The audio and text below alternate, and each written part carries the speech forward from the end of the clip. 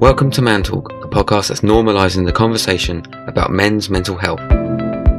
This show, as ever, is produced in support of the charity CALM, which is the campaign against living miserably.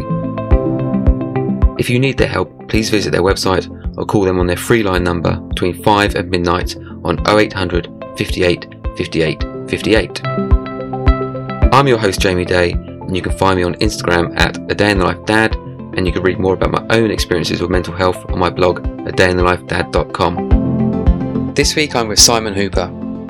Many of you will know Simon from Instagram as Father of Daughters, aka FOD. Simon is married to Clemmy and they have 4 girls. I met Simon in a pub in Balham where he was doing an event for his new book, Forever Outnumbered.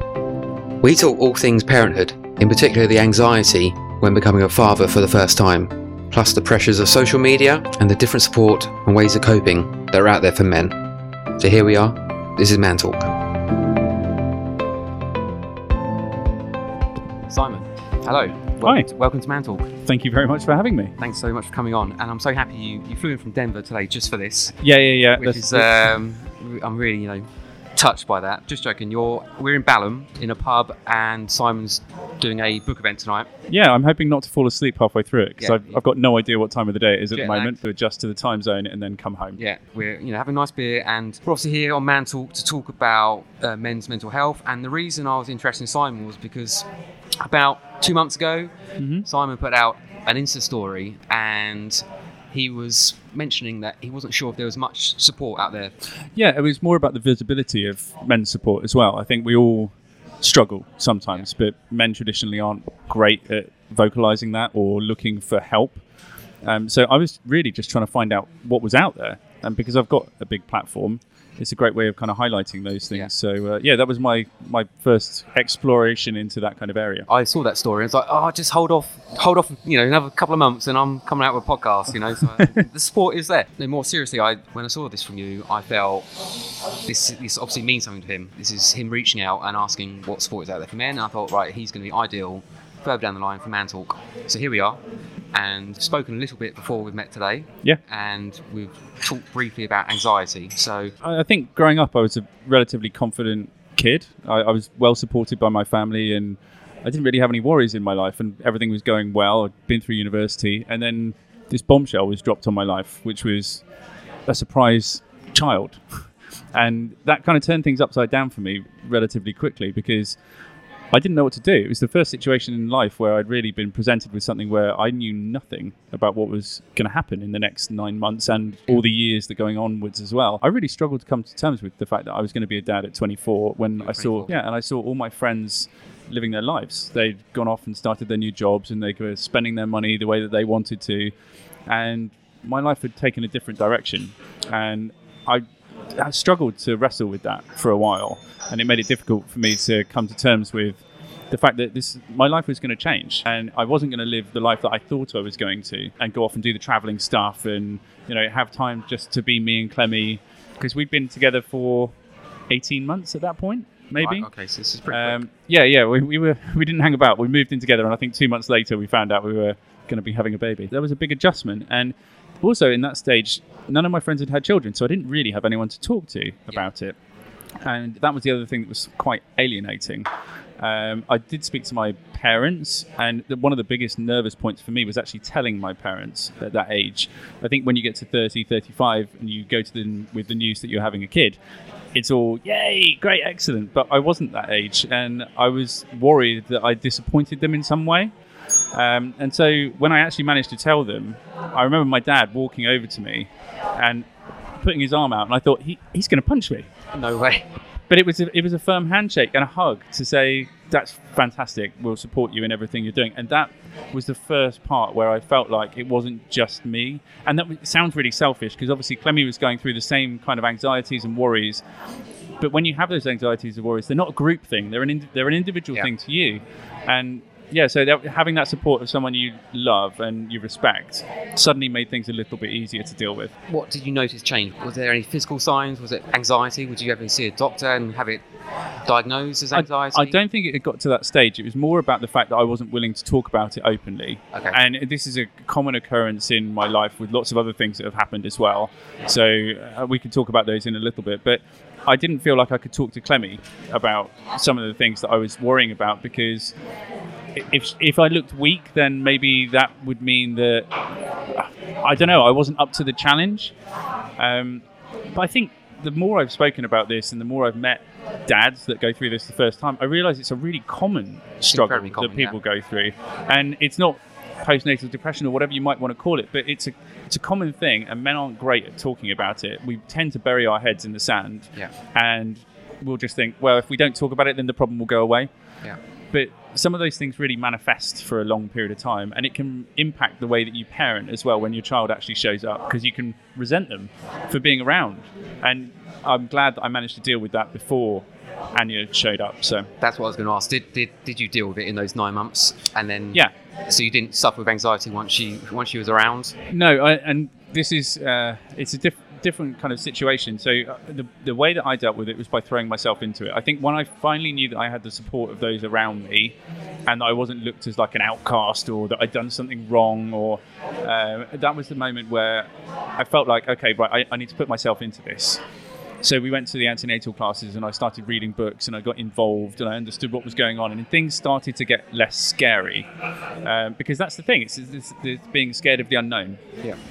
So finally, when I got round to it and kind of asked questions, that was when I started to come to terms with what was happening. And Clemmy and I found a way of actually talking to each other as well, and being open and honest about stuff, because neither of us thought we should be saying that we're scared or worried, but we both were, and we didn't say it for a period of 2 months. Right, so and then 2 months of the 9. We were kind of pretending that it was all okay. But then finally admitting. Who broke first? I think it was Clemmy, right? But then it let the floodgates open for me, because I was just generally petrified. And I had this weird assumption. I'm married to a midwife, so therefore everything's going to be okay. She'll know everything about it. She'll know everything. She can do it all. But that's not the case, obviously. And also, midwifery only gets you to the point of delivery. It doesn't teach you how to be a parent or anything like that. So that was the kind of secondary worry. Like, what kind of dad am I going to be? And I didn't know, and I'm still learning who I am now. But I'm comfortable with the fact that I'm doing the best that I can for my children, and no one is perfect, and we're all going to mess up on a daily basis and make decisions that are probably wrong and make some that are right, but that's okay, and I'm okay with that now. Your way of dealing was it to throw yourself into it and have the support around you, which the support around you is pretty much the main way of dealing with most mental health issues. Exactly. Whether it's depression, anxiety, whatever it is, the support of family or friends or charity, whatever it might be. So you had Clemmy and you had your parents. And I had my friends as well. I think originally they were like, wow, that's amazing, and then they kind of carried on with their lives. When it got closer to the delivery date and when Anya actually turned up, then they were really supportive in their way, obviously. A bit laddish about it. If you're a 24-year-old guy, and you don't have kids or you've not been around kids, then there's only a certain way you can, which was like bringing around a 4-pack of beer or something like that, which is nice. But then it was the other people who would come around and drop things off to the house and not say anything and just send us a text to say, we've left you a bag with some food in. That was the stuff that made a real difference to our kind of stability, because we didn't have to worry about going out and doing stuff and getting food and like trying to balance everything, because we had the support of others. And I realised that's not available to everyone. But if you have it, then you've got to tap into it. Sure. And then after Anya was born, and do you think you went on then fine? You didn't return back to those ways, or I think creep back in at all? Well, there's the immediate effect after having a child is then going to paternity leave and then going back into work, knowing that you've got a responsibility at home. You just have the 2 weeks and then head straight back. 2 weeks and then straight back. And making that shift of balancing. Whereas previously I could go out for a drink after work and all that kind of stuff, and now I've got responsibilities at home and at work, and I'm not getting much sleep. How am I going to get this right? And that took a long time to work out, like where the priorities should lie, because obviously you feel like you should be present at home and doing everything you can, but you realise that you've got to go and earn a wage to look after the family as well. Yeah. And with Anya, it was a really difficult time because I just moved to London, and Anya was 5 weeks old, and Clemmy and I had rented a basement flat in Herne Hill, and I'd been seconded to a project in Holland. So I flew out on a Monday, came back on a Friday, and I did that for 4 months. So I actually wasn't around for a long period of time, and Clemmy got quite bad postnatal depression, and I hold my hands up, and I think I contributed to that by not being around. But I didn't feel like I was in a place where I could say no. I was new to the job. I was a fresh grad, and they've asked me to do something. I've got to go and do it. And I wish at that point I'd probably had the strength to say, no, that's not right. That's not the right priority for me and my family. But I just didn't feel like I was in that position where I could do it. And your company didn't sort of understand you've just had a baby kind of thing? And I think maybe I just didn't talk about it that much. Right. I don't think I was willing to do anything. You know, when you start a new job, you want to impress. You want to be. I don't want to turn up on the first day and say, by the way, I can't travel. And if I'd been 30 and the same situation had occurred, and I joined a new company and they said, we need you to go on secondment, then I would have said, actually, no, I can't do that. But I didn't have that experience. I didn't know. And that put Clemmy in a bad place. She was living in a dark basement flat in the winter, didn't know anyone, the neighbours or anything, and she had a 5-week-old baby. Yeah. And that put an enormous pressure on her. So I wish if I could go back in any time in my life to think about the impact that I had on someone else's mental health, then I would have made a different decision at that point. Did that impact your relationship with your daughter? It's hard to answer because I don't know. Anya and I have a very special bond now, and her and I are very similar, so I can spend a lot of time talking to her in a grown-up way. But if anything, it made me throw myself more into Marnie and the twins and being around, being present and making sure I can do anything to help. Maybe that's the way that I'm repenting for what I did. I don't know. Now that I'm thinking about it, it probably is. Yeah. Maybe if I'd been around a little bit more in those first 4 months, maybe things might have been different. Maybe we might have made different decisions. I don't know. And I can't go back in time and change those things. But yeah, it's weird to think about. Because that's what I was going to ask. Those anxious feelings return when you had baby 2 and then the twins. Do you know what? They've eased as the time has gone by, although twins is a different kettle of fish altogether. Well, so that was a buy one, get one free offer. We were kind of like, no one plans for twins, do they? And is there any history of twins? Well, there is, but I found out after Clemmy told me we were having twins. So their twins are on her side of the family. And so that was another thing to be concerned about, because we really thought, okay, we can do one at a time, but 2, like how do we make that work? The only way that we could make it work is teamwork. You have to rely on the other person in your relationship to be able to balance everything, and so it took a lot of trying and testing stuff to make it work. Yeah. And we're still figuring it out now, because there's no end to the new challenges that come along with twins as they develop. Now they've just started to get language, which means they can argue with us. So yeah, I know. My son is 2.5, and yeah. Do you want this? No. And then 2 minutes later, he'll get cross because you didn't give it to him anyway. So exactly. Obviously, you're famous for your kids and the twins through Instagram. In previous episodes, with the other guys I've spoken to, despite Instagram and social media in general having sort of negative feedback because of bullying and trolling and things like that, and it can be a very lonely place. Yeah. Everyone I've spoken to kind of said that the community they feel part of has been great for their mental health. Yeah. It's been an avenue to reach out to other people and connect. And one guy I spoke to, he actually uses his captions just to write down his thoughts when he's feeling low. So this is exactly why I started Instagram. It was to show no one was talking about dad perspective on parenting. It was lots of mums talking to mums and all agreeing with each other, which is nice because you get positive reinforcement. But I was looking over Clemmy's shoulder and there were no dads in the conversation. We're 50% of the parenting team and we weren't represented. So that's what I wanted to do, and I wanted to inject some humour. Humour is a defensive mechanism for me, by the way. So comedians, they'll say, Stephen Fry, for example, happily talk about his depression, but he'll also then go and make thousands of people laugh. Exactly, right. So that's the same thing as I do, because I pick the mundane things that happen in my life and I talk about them in a humorous way, because I like poking fun at myself and talking about them in a funny way, because if you can't laugh at this stuff, then you would just cry. And that's my way of dealing with the stresses of the day. I actually use Instagram as a therapy.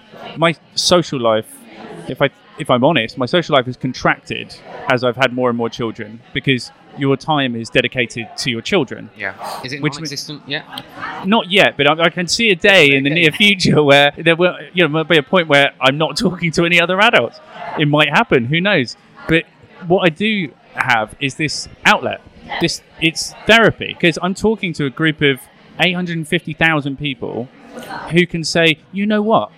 I have that problem, or I completely understand with you, or have you thought about this, and making suggestions.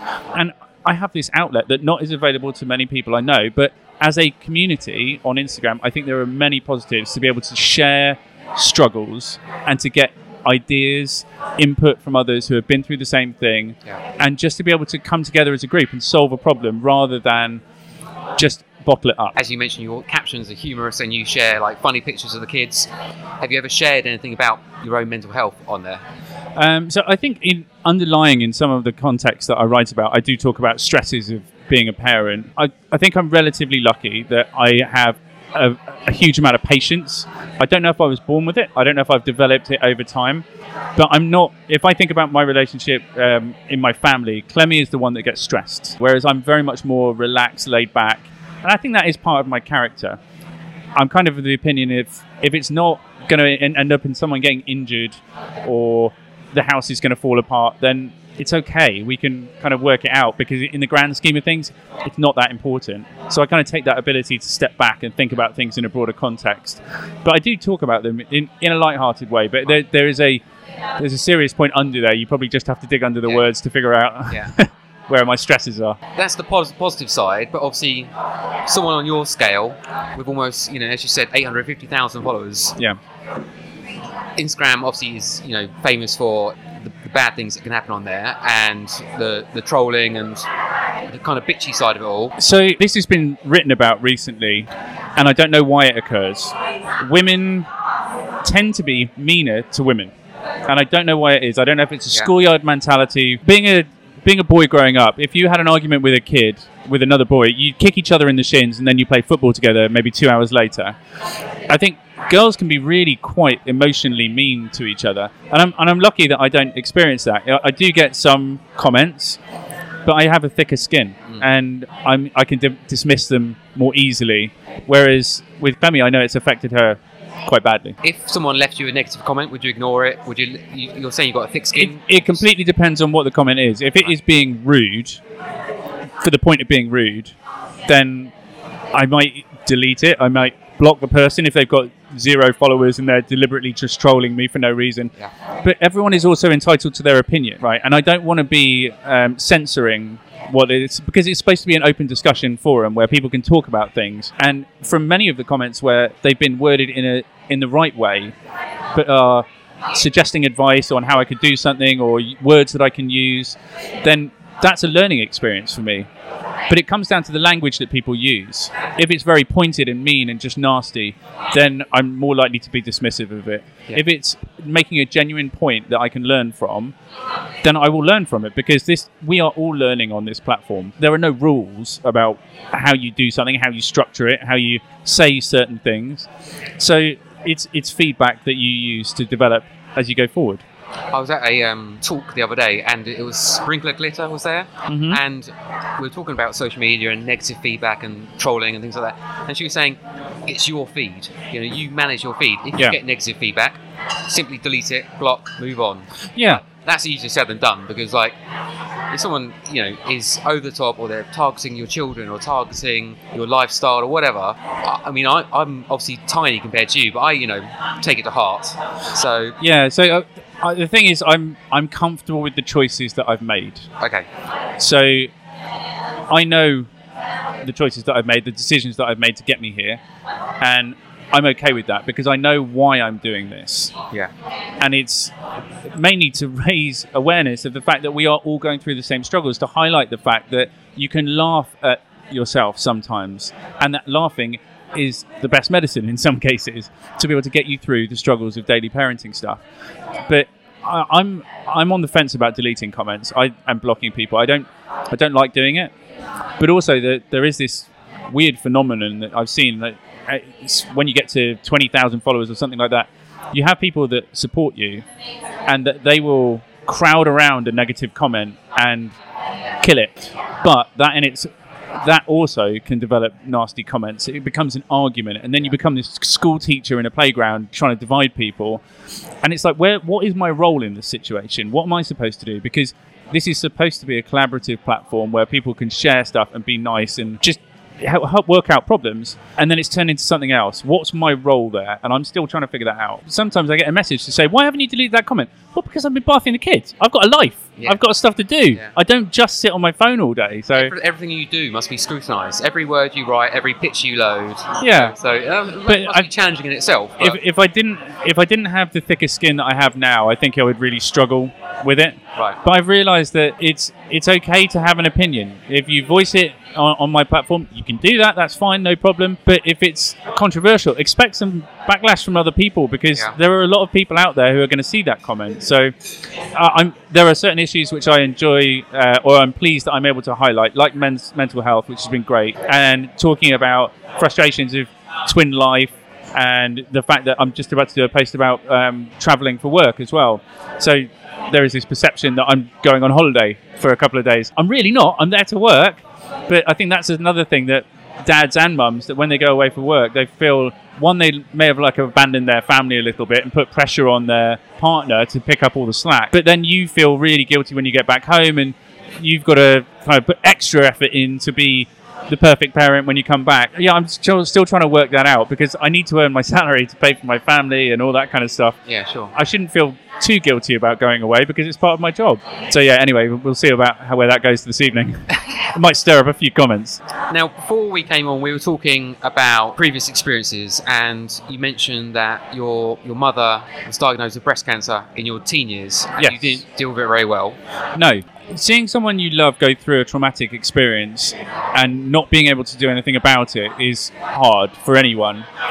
But being a teenage boy, my way of dealing with it was pretending that it didn't happen. Right. And I didn't acknowledge it at all, probably to my mother's detriment, because what she probably wanted was support, but I just didn't acknowledge it. And it was, I would talk about it to friends just to say, oh, mum's got breast cancer, but she's fine. I don't think I ever asked her how she was, because it scared me that someone else was sick and that I couldn't do anything about it. How long was she sick for?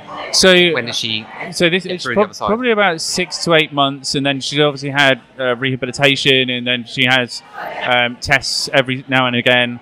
I can talk about it now, and we talk about it openly. But even she acknowledges that, I wasn't really there. So that's when you're a teenager. But now as an adult, you speak about it openly. And yes. But you regret not being there as a teenager. I think that's emotional maturity. As you get older, you realise you can talk about stuff because it's actually a strength to be able to talk about stuff rather than a weakness. Whereas to me, to acknowledge something was not right, not perfect in my life, was a weakness, and I couldn't deal with that. So you didn't mention it at all? Not really. And I remember when my mum had chemo and her hair had gone, and she asked, "Do you want to see what I look like?" And my brother and sister said yes, and I said no. And it was that if I acknowledge that it's real, in the same way that when Anya turned up, if I acknowledge that it's real, then I have to deal with it. By not acknowledging it, therefore there's nothing for me to deal with. Right. Which is a really ludicrous way of thinking about things. But it was my way of coping, and I wish I'd had the strength of that age to be able to just be more human about it, because that's what I stopped being. I stopped being human. I stopped being someone with emotions or feelings. Yeah. And that's not natural and not good for your mental health. So it sounds like that's a trait of your sort of younger life, to just block it out, pretend it's not happening. Yeah. But now you wouldn't do that. If something went bad in your life now, you would deal with it openly. And so what I've realised is a problem aired is a problem shared, and talking to someone helps share that burden. You don't have to carry it on your shoulders on your own. Yeah. And being able to talk to someone, even if it's just for a 5-minute chat, helps get it out of your head and just makes it a real thing that you can actually start to process, start to deal with. And much more people should do it. But traditionally, men are rubbish at doing this.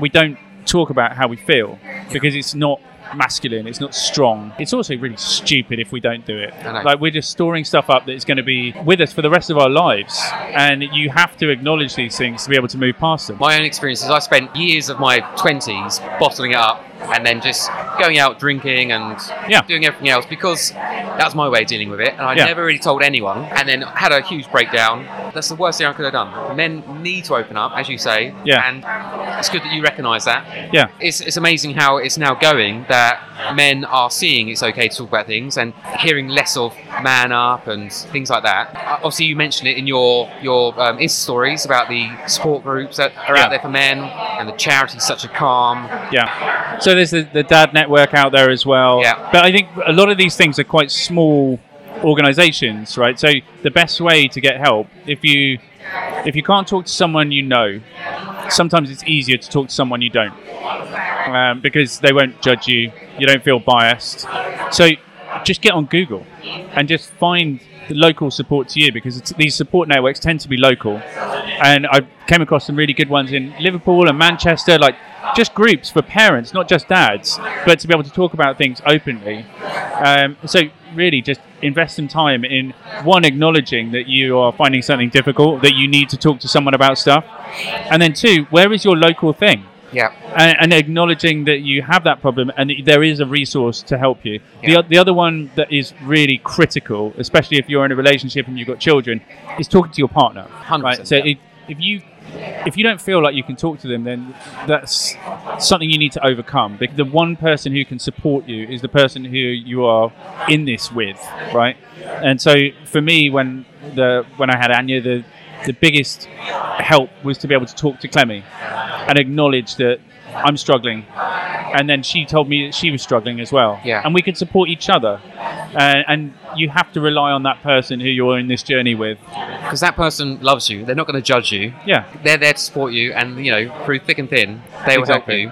And whether talking through, or making a GP's appointment for you, or putting you in touch with a charity, or whatever it is. Yeah. I think that's a huge step for people. And I think one of the biggest concerns for me was when I thought she was going to laugh at me or say, "Oh, come on, don't worry about it. We'll get through it."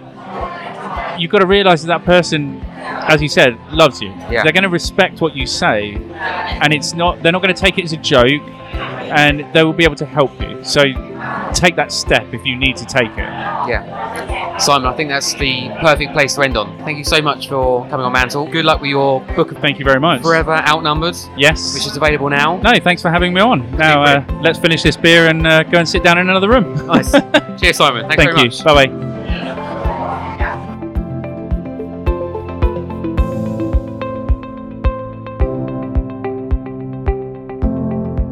Thanks for listening to Man Talk. You can subscribe to the podcast on all the regular platforms to ensure you don't miss an episode. If you'd like to hear about my experiences with mental health, you can hear them on episode 1, which is available now. Together, we can tackle men's mental health and help normalise the conversation. If you are suffering, please consider reaching out to a friend, a family member, a GP, or a charity such as Calm. Thanks again for listening, and take care.